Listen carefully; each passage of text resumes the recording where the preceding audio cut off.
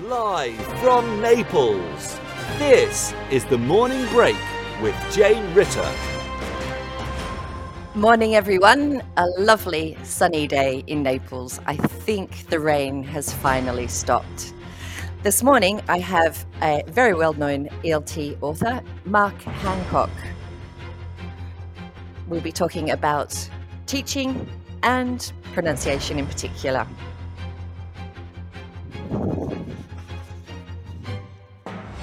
Live from Naples, this is the Morning Break with Jane Ritter on Teachers Talk Radio.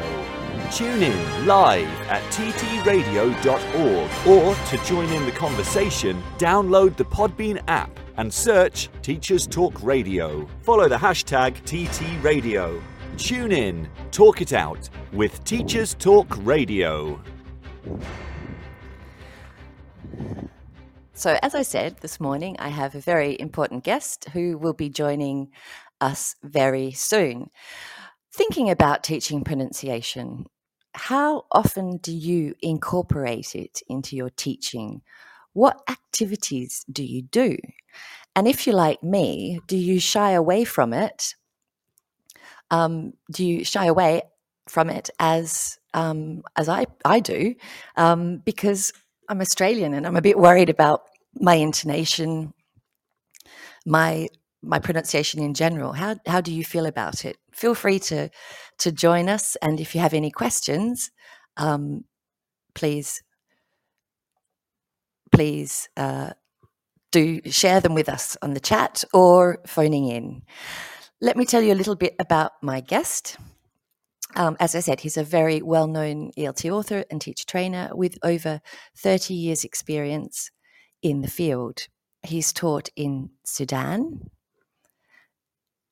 Brazil, Spain, and the UK. And I still remember the day when pronunciation games landed in our staff room, and we all devoured it. Mark, I've sent you an invite.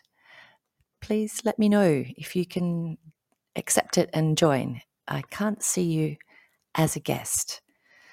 Anyway, I'll keep going. I'll tell you a little bit more about him. Obviously, his books include Pronunciation Games, English Pronunciation in Use, and his 50 Tips for Teaching Pronunciation. They're all by CUP. He also has a self-published PronPack series, including PronPack Connected Speech for Listeners. He works as a trainer online and on the MA TESOL program at the University of Chester. He's keen on creating art and music and walking in the mountains. Now, I can't see Mark. Let's try again. I've sent another invitation. Please accept it. Okay. Mark, are you there? No. Let's try a little bit. What I think I'll do is I'll just go for a quick break, a quick advertisement break. This program has been brought to you by the Happy Confident Company. Our clinically approved, ready-to-go wellbeing and mental health program will help your pupils thrive. In only 10 minutes a day, you'll be able to deliver social and emotional learning and wellbeing tools throughout your school. To find out more, visit us at www.happyconfident.com. And good morning. How are you?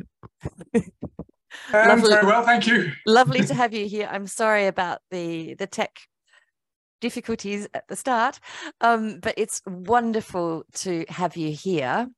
Mark, not everybody knows a lot about you, and I know that you've worked in many, many countries.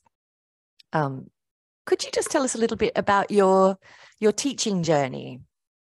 Well, I started teaching straight after university by going to Sudan for 1 year. It was more or less voluntary work, and I hadn't got any qualification for teaching, so I don't think I was worth much. But when I came back from there, I got a qualification, my first qualification, and started teaching in Turkey for 2 years, and then moved on to Brazil, 4 years. Each place seemed to be twice as long as the previous place. That seems to be the pattern. And then I ended up in Madrid for a long, long time, more than 20 years. Wow. Currently in the UK again, in Chester. So in all of that time, I've been teaching all age groups, all kinds of different scenarios. Also, nowadays, a lot of teacher training and writing books as well. I know quite a lot of your work and enjoy it very, very much. You have a very, very strong interest in teaching pronunciation, along with other areas of teacher training, but people kind of know you as the pronunciation guru. What prompted your interest in that particular area of ELT? It's strange, isn't it? Because I stumbled into it almost by accident. I was doing some admin hours at the Cultura Inglesa in Rio, Brazil, and they asked me to use these admin hours to make some pronunciation material for their chain of schools. So that was my first interest in pronunciation. I didn't really know much about it before that.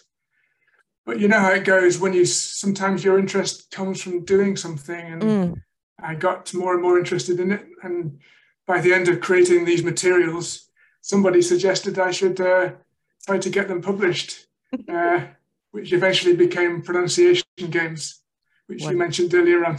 Yeah, I actually used a maze yesterday. With a business client. It was quite, and he was, I love that. You do use a lot of mazes. Is there any particular reason for that?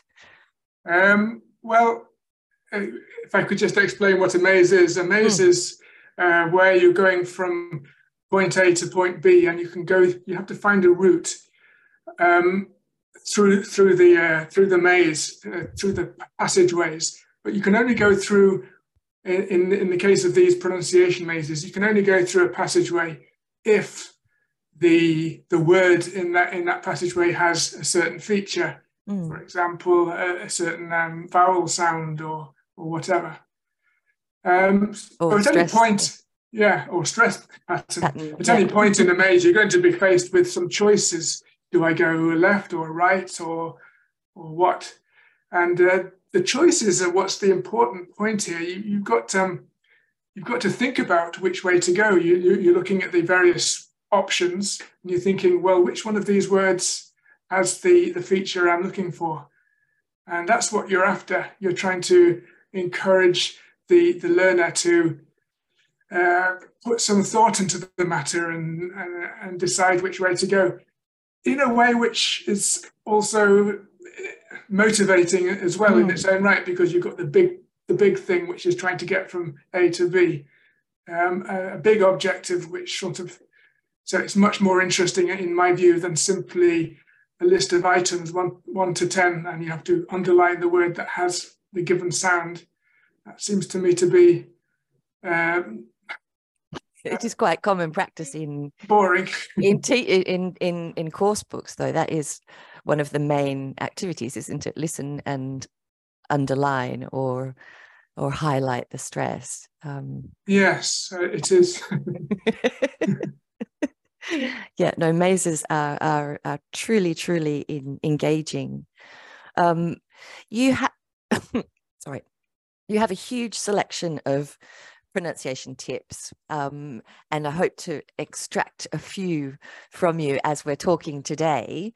When you began, or maybe sort of 10 years ago, what were your top 5 pronunciation tips? I don't know. That's a tricky question because I don't usually think in terms of favorite things. But let me put it this way. I recently wrote a book called 50 Tips for Teaching Pronunciation. Maybe that's where you're getting the idea from the question. Yeah. Maybe the idea that I love tips. It was for a series that was being edited by Scott Thornbury, and all of the authors were having to submit a number of tips, 101 tips for this or 50 tips for that. So I organized all the things I wanted to say about pronunciation in the format of these tips.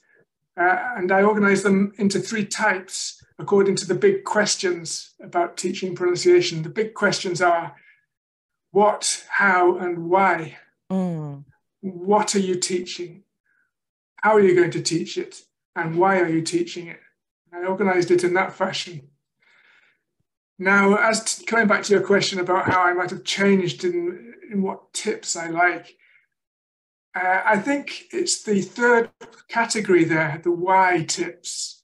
These are the ones that I sort of neglected for the first 2/3 of my career, because back in the day, we didn't really ask the question why. When I started on pronunciation stuff, it was all, okay, these are the things you have to deal with: sounds, stress, intonation. Here's how you deal with them.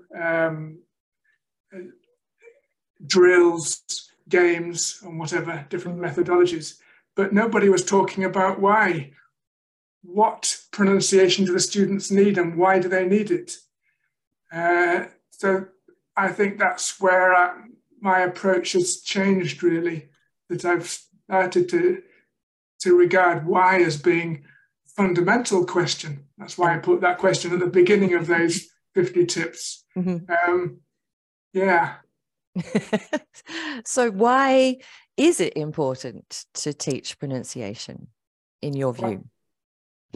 Well, it's about access, really. It's to give your students access to a global speech community where the lingua franca is English. I think that's what most students probably need. So when you think of it this way, that kind of goes away from what a lot of people think pronunciation is about. A lot of people seem to think pronunciation is about copying or sounding like somebody else. Like, for example, the Queen, the late Queen. I just give that as an example. It's about sounding like somebody from England or somebody from the United States. A lot of people think that's the whole purpose. It's about mimicking somebody else. And I think that really doesn't cut it, because why would people want that? Very few of them are going to live in Buckingham Palace or United States. Most of them are going to want to use English to communicate with other people, probably also not from those places. This is something that Jennifer Jenkins made very well known, this idea of English as a lingua franca, with her book in the year 2000. And I think that's probably a turning point for many of us in the field of pronunciation teaching. Wow. So I'm still going to extract some tips. What are the best ways to incorporate pronunciation activities in class? What advice would you give? Okay, well, you're using the word incorporate, which is interesting, because it is a big problem incorporating pronunciation into your course, because it doesn't usually fit nicely with anything. Let's say you wanted to focus on the pair of sounds in ship and sheep. Let's say you wanted to do that. How does that fit with anything else in the course? It's not like the vocabulary is going to sit nicely with a vocabulary set you're working on. It doesn't fit with any grammar. how are you going to slot that into the syllabus? That's problematic. I have to say it's problematic. So if you want to incorporate pronunciation into your course, you really have to look for opportunities. Here's one. Here's an opportunity. Take the sentences that you've got. Let's say you're doing a grammar lesson out of your course book, and it has a number of sentences which have the target grammar point in. Course books often begin with maybe a text, and then they go through some questions and then some grammar activities, and then right at the end there might be a small pronunciation thing. How about flipping the whole order of things and starting with pronunciation? If, for example, the activity begins with a text, as many do, you could use that text, you could mine it for pronunciation points. Before you ever start talking about the grammar or the vocabulary, you could really go into the pronunciation so that the thing becomes a live piece of language long before you start trying to analyze it. I think that's the thing about pronunciation. It brings language to life. It embodies it. And so why not use that to make it alive for the students, instead of leaving pronunciation to an afterthought that gets missed off because you run out of time. I'm working on CELTAs. You do see that happen an awful lot. They don't. That's kind of the last thing to deal with. But actually, in terms of communicative competence, it's probably one of the more important things to focus on, if that makes sense. It's certainly motivating, I find. When I obviously, as I mentioned to you, I shy away from focusing on pronunciation. For example, intonation. Being Australian, it doesn't often sit with your standard course books or recordings. It just doesn't kind of work for me. But now I've lost my train of thought. When I do use, can I come in there? Yes, please. No, you mentioned being Australian as if it were problematic, okay, the example of intonation is really good, because obviously intonation is not universal in English. So that's why intonation is so tricky. One of the reasons why it's so tricky to teach is that you look to find a rule, and you find, the rule works nicely for England, but it doesn't work. So it doesn't work in Australia. So, and then you have to ask yourself, well, if it doesn't work, if it only works in one place but not in another, why are we teaching it? And I noticed, coming back to Jennifer Jenkins again, I noticed that she said, well, you shouldn't teach intonation. It's useless and it's unteachable, she said. And I can see a little bit what she means there. And I think the reason being that it's not universal across accents. I appreciate your problem with that. I have the same problem myself. I have a colleague at uni, and she's Indian English, and her intonation's completely different. We have conversations, but we still understand each other. Yeah. Well, I noticed one of your activities that you wrote about in the blog for Cambridge. You said, why not just have a single word and get the students to say it as if they're surprised, or as if they're asking a question or making a statement. That kind of approach, I think, is probably the best thing you can do with intonation. Yeah, I mean, there is obviously good grounds for focusing on it in lessons, because we don't want our students to come across as rude or grumpy when they're...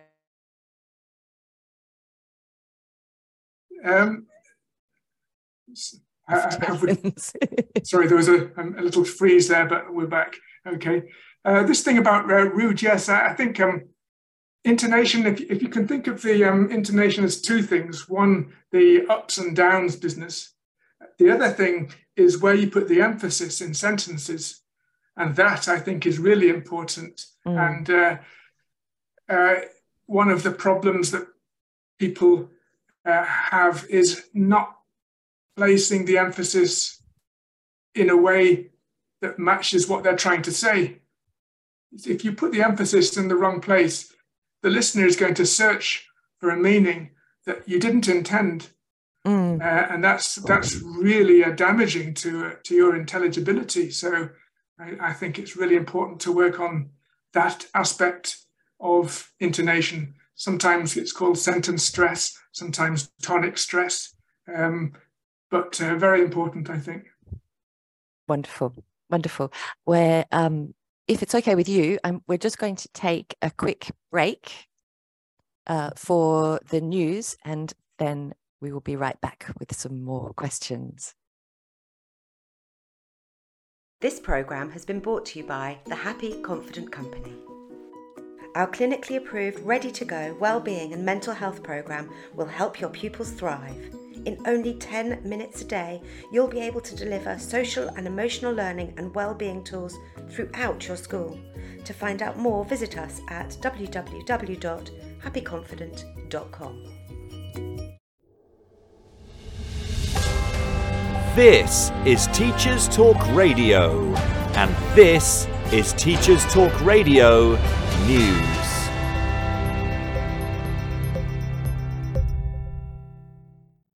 The BBC features a story on the lack of guidance for teachers and schools on the issue of how to support transgender pupils. The article on the news website highlights the fact that the government first promised guidance for schools in relation to transgender more than 5 years ago, but the Department for Education is only due to publish this term. The piece has been written by the LGBT correspondent and the LGBT producer, and it outlines the difficulty they have had finding schools who are willing to talk about transgender policies, describing it as almost impossible. They say the BBC contacted head teachers across England, but almost all were too anxious to be interviewed on camera, unwilling to draw attention to their schools or pupils who identify as trans or non-binary. Most head teachers who did respond to questions said that without guidance, schools were left to make their own decisions, with some saying this left them in a no-win situation and fearing that whatever they did, they would be criticised or even vilified. One head teacher did say that the schools wanted guidance and advice to help ensure they were making decisions in the best interests of the child. The article also referenced survey tool Teacher Tap, which had asked almost 7,000 teachers about their experiences of supporting transgender pupils. About 8% of primary school teachers said they taught trans or non-binary pupils, compared to 75% of teachers in secondary. Just over half said they were not very or not at all confident about next steps to take if a child said they wanted to change their name, pronouns, or aspects of their appearance. The guidance is expected to address these issues, as well as the issue of how to involve parents if a child wishes to identify as a gender different to their birth sex, and what to do if a parent disagrees. When BBC News spoke to parents, it was also difficult to find a view everyone agrees with, and parents were also reluctant to speak on record. Some told the BBC they did not want any decisions made without their approval, but others wanted schools to put their child's choices first. It is expected that the Department for Education will publish a draft for consultation prior to final guidance being issued, perhaps highlighting how sensitive the issue is. It is likely the guidance will cover legal obligations for single-sex schools and whether schools should inform parents if their child is questioning their gender. It may offer advice on residential trips and single-sex sports. The DfE has said that the overriding principle would be that the well-being and safeguarding of children was paramount. After last week's online storm over the Key Stage 2 SATS reading paper, the content of the test has finally been published. It has been reported across media outlets that children had been in tears, some staff had to really think about the answers, and parents were annoyed at the stress pupils faced, whilst the DfE said the SATS papers were rigorously trialled. The main concerns were over the test's complexity and length, although this spread into debate about the purpose of SATs overall. Details of the test can be found on the Standards and Testing Agency website. In Wales, a plan for 1 million Welsh speakers by 2050 is said to be likely to fail without a substantial increase in teachers speaking the language. This is according to a Welsh Government report which focuses on the drop in the number of Welsh speakers since the census in 2011. The 2021 census also found a decrease in the number of children and young people able to speak the language. The Welsh Government funds training programmes for those who want to learn or improve their Welsh, who are teachers in schools in Wales. Finally, the BBC covers a story on words and phrases the public would like to see banned. It followed a tweet by Countdown's Susie Dent in which she asked which words people would like to see banished from the dictionary. Top of the list was the phrase "going forward," followed by the other phrase "no disrespect but," the word "like" when used as a filler word, and the expression "I'm not gonna lie." The list also featured my personal bugbear, sentences that begin with "so." Dent used it as an opportunity to explore aspects of the English language and how some phrases which seem modern have actually been around for a long time. Details of the full top 10 are available on the BBC News website. So, going forward, I'm not going to lie, this has been your Teachers Talk Radio News with Joe Fox. This is 2 Minute Tech with Steve Woods, your tech briefing on Teachers Talk Radio. Hello, this week I'm considering how easy it is to get distracted when researching on the internet. I'm putting myself in the shoes of a young person and have set myself a task of writing a report on the greatest invention of all time. I'm also not going to use ChatGPT. So, my first online search shows a lot of people claim the wheel is the greatest invention, and let's face it, there are a lot of them around. There are 9 million bicycles in Beijing, and that's a fact. That's 18 million wheels just on bikes in one city, if we assume nobody has a tricycle. This led me to want to know how many bicycles there are in the world. The answer I found was an estimated 1 billion. That's 2 billion wheels, again assuming nobody has a tricycle. Now I want to know how many wheels are there in the world. Another search tells me there's an estimated 37 billion, 24 of these billion being toys, and the next biggest share of 8.4 billion being on cars. A quick scan of the results page poses an additional question I hadn't considered. Are there more doors or wheels in the world? Well, I simply have to know.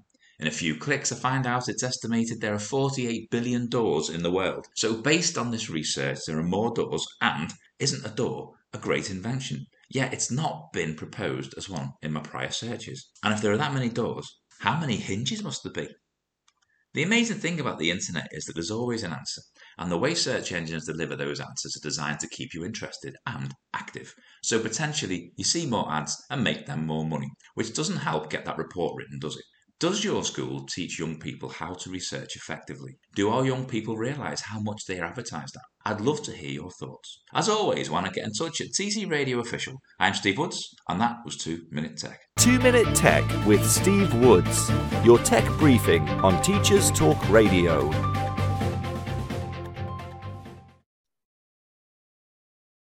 And we're back with Mark Hancock. Mark, I was reading, I think, one of your blogs, and you talked about the accent police. Who are the accent police, and should I be frightened of them? The accent police. The accent police are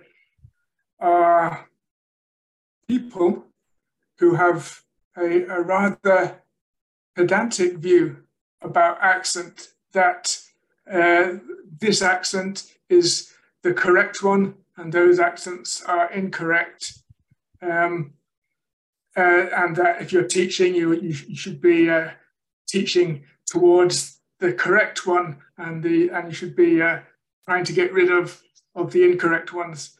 The accent police are intolerant of accent variation. They think it's an aberration. And the worst thing about the accent police is that all of us have an element of accent police in our own heads. It's like sometimes we are our own worst enemy. And what I mean by that is people who feel that their own accent isn't good enough. They feel embarrassed by their own accent, or in some way inferior. This is really unfortunate, and I don't know. I wanted to try and convince people that they didn't need to feel embarrassed about their accents with that article that you're mentioning. It's you don't have to be the accent police. We should regard accents as nobody has no accent. Start with that. Sometimes, especially in American schools, you have this idea of accent reduction, as if you could reduce it until there's no accent left. And that's a strange view. There's no such thing as no accent. No. No. And it's the same in the UK. We have parts of Australia where people speak in a particular way, and they speak in a slightly different way in other states or towns or countries. You're never going to find the same accent as you travel. But I think I notice a lot of non-native speakers.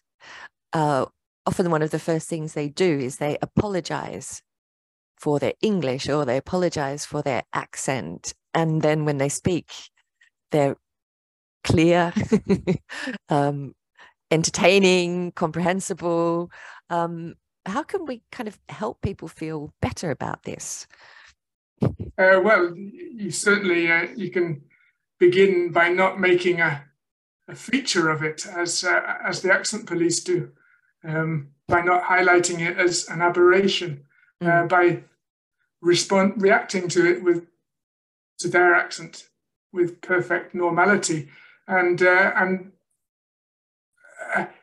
egalitarian. You can say, well, I say it this way, but you can say it that way. That's fine. People will understand if you say it that way, rather than saying things like "it's pronounced like this" or "we say this." Instead of using phrases like "we say," "we," who are these "we"? Try to be more humble. Let me put it that way. Humble. Instead of responding to students' contribution with, "Oh, no, that's wrong. We say da da da da." You say, "Oh, well, yeah, you could say it that way. I say it this way. If you say it that way, some people might understand you. Maybe try to be a little bit more humble about it and egalitarian, I think, and remain aware at all times that no accent is superior." John Wells, the phonetician, he wrote once that RP, that standard British accent, is standard not because of any intrinsic superiority. There's nothing better about it. It was just arbitrarily selected because the people that spoke that way happened to be the more powerful people. It's got nothing to do with being more intelligible or superior in any way. So we should bear in mind that standard accents are not intrinsically better. You mentioned, you described IPA symbols as symbols of power. Is there a link? There is a link, because in the article you're referring to, I started by saying the IPA phonemic symbols are often used as symbols of power, whereas they should be symbols of empowerment. And what I was driving at was that a lot of people believe that the symbols represent a specific accent, such as RP, received pronunciation.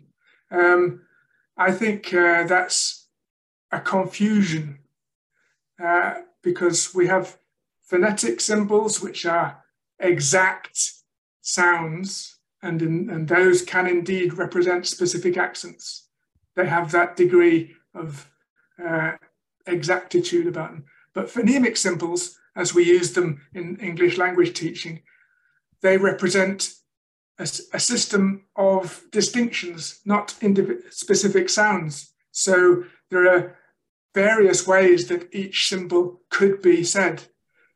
Take the vowel in duck, D-U-C-K. It could be pronounced duck, duck, duck, duck in a variety of ways, and Duck. none of those, yeah, plenty of people say it that way. None of those is superior to any other. It has a range of sounds that correspond to that. And if you use the symbols in this more flexible way, I think they can become empowering, because it doesn't mean that if you don't speak that way yourself in the RP manner, it doesn't mean that you're in any way disqualified. What happens though when you've got a student and you talk about this, or a group of students, you talk about this with them, and then they just say, well, that's just confusing. They see the teacher as a sort of expert, and they want a clear answer. Well, it's not. Yeah, there's the answer, and then there's what they end up doing. You could give them a clear answer, couldn't you? But at the end of the day, they're going to say it the way they say it. So the answer is irrelevant. So you could say, well, you can say to your student, speak like me if you like. You can do that. Fine, no problem. But I'm telling you that the way you say it is fine, and don't worry about it. If you want to try and copy me, be my guest, but be aware that the way you say it is perfectly intelligible, and many people say it the way you say it. So I don't know. Is that confusing? No, it's not. It's yeah, I mean, it's going back to your idea of being very humble, and I think I'd like to be your student, because you're very accommodating, and what you say makes complete sense. Yeah. Whereas I think you have sort of very teacher-centered teacher that would have trouble being teachers like sometimes that in class. like to wield a bit of power, and teachers I myself have made the same mistake, so I shouldn't preach from too high, but teachers sometimes want to inflict upon their students everything that has been inflicted upon them. So you've gone through the hard work of learning everything that there is to know about, for example, phonology, and then you want to go into the classroom and make sure that the students know everything that you do, that they have to go through all of the pain that you went through. And I think we need to be judicious. You don't have to tell students everything you know. You don't have to convince them that you're an encyclopedic authority on everything. Teach them what's useful to them, what's going to help them, and no more. You don't need to be comprehensive about it. Wonderful. Tell me about the people who inspire and influence you.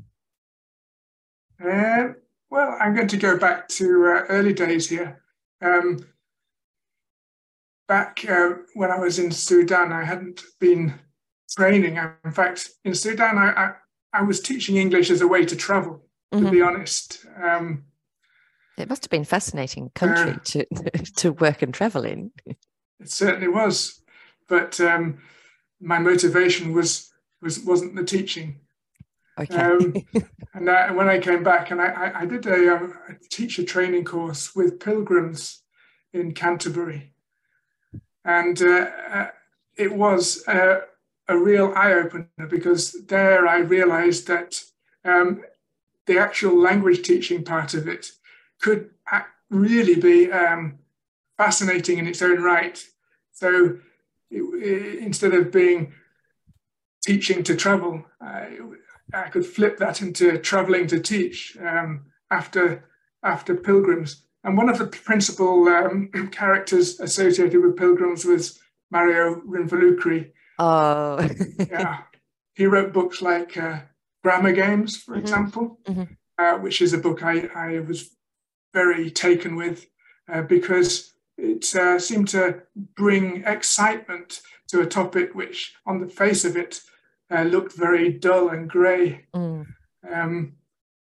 So Mario Rimvaluku's influence. Then there were people like Jill Hadfield and Charles Hadfield with their communication games.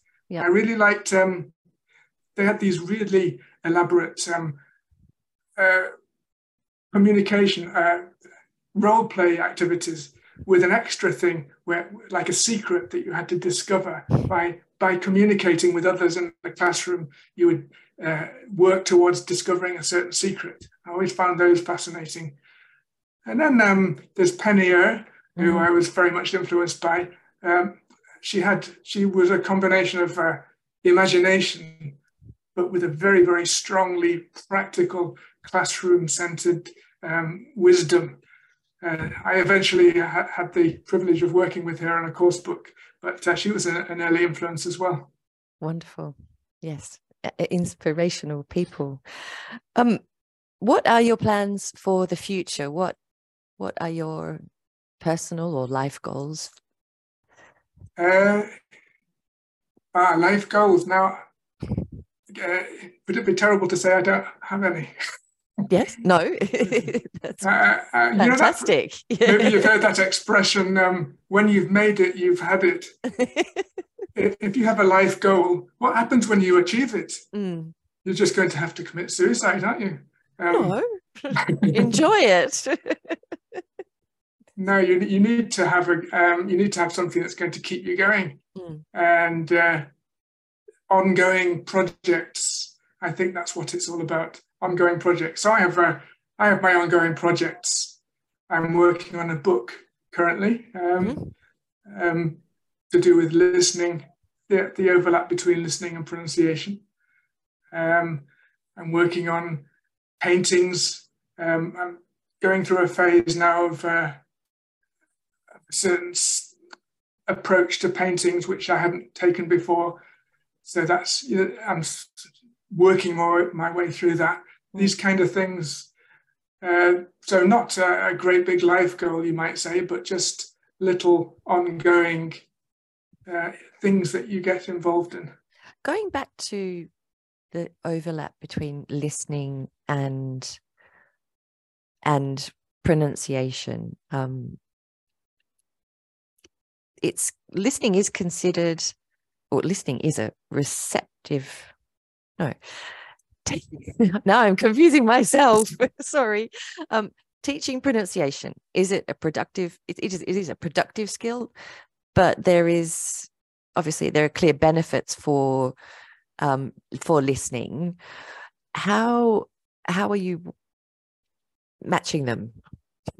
Let me put it this way. I think that pronunciation is hybrid, which means it's crosses between different areas.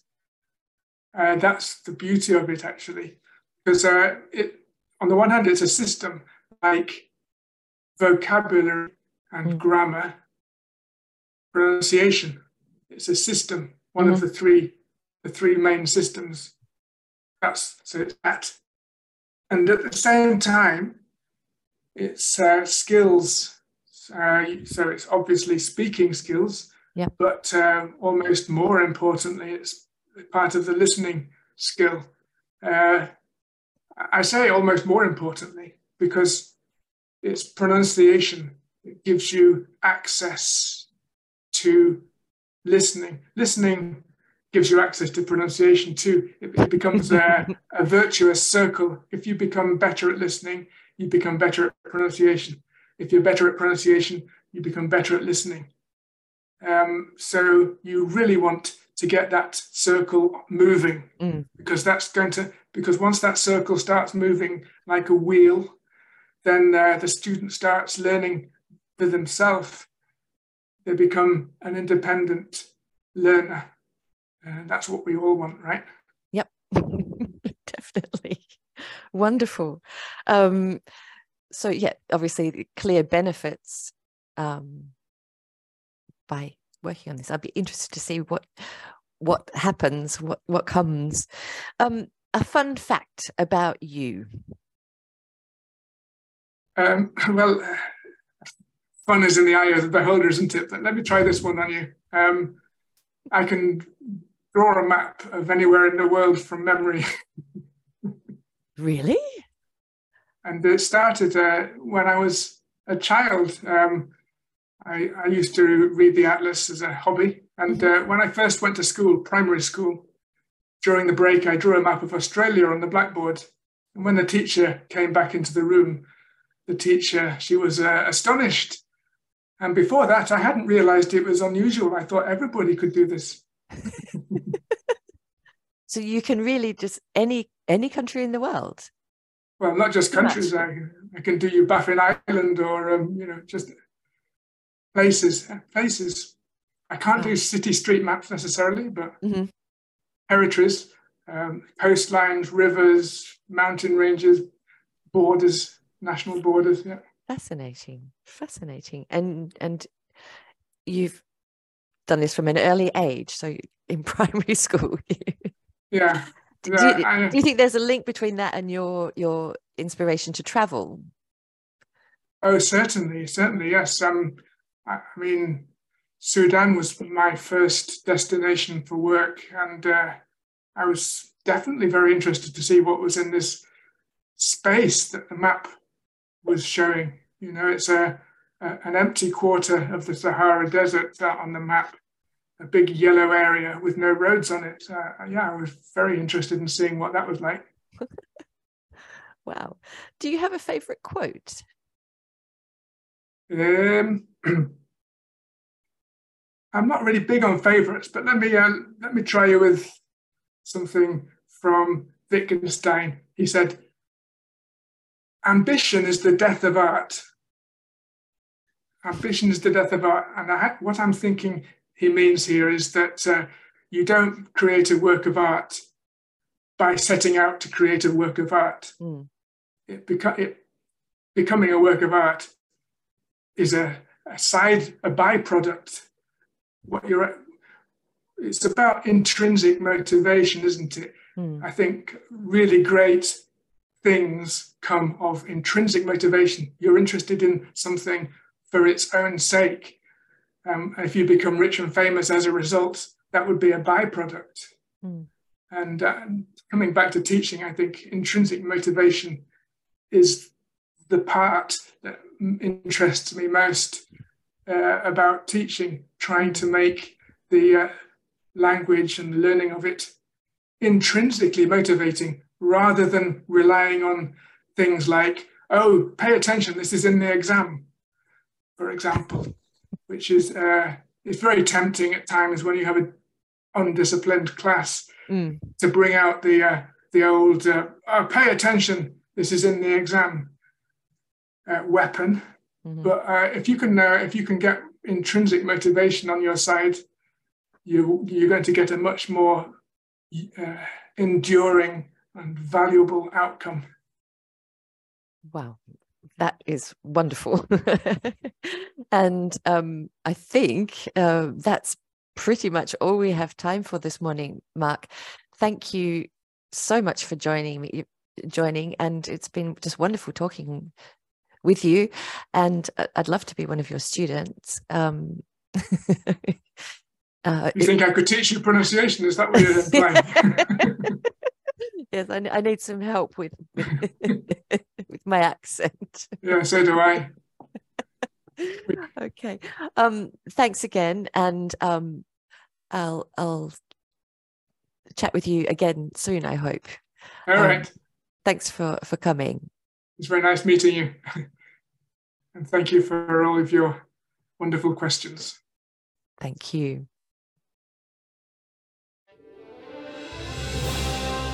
You've been listening to Teachers Talk Radio. Tune in live and listen back at ttradio.org. We look forward to hearing from you next time on Teachers Talk Radio.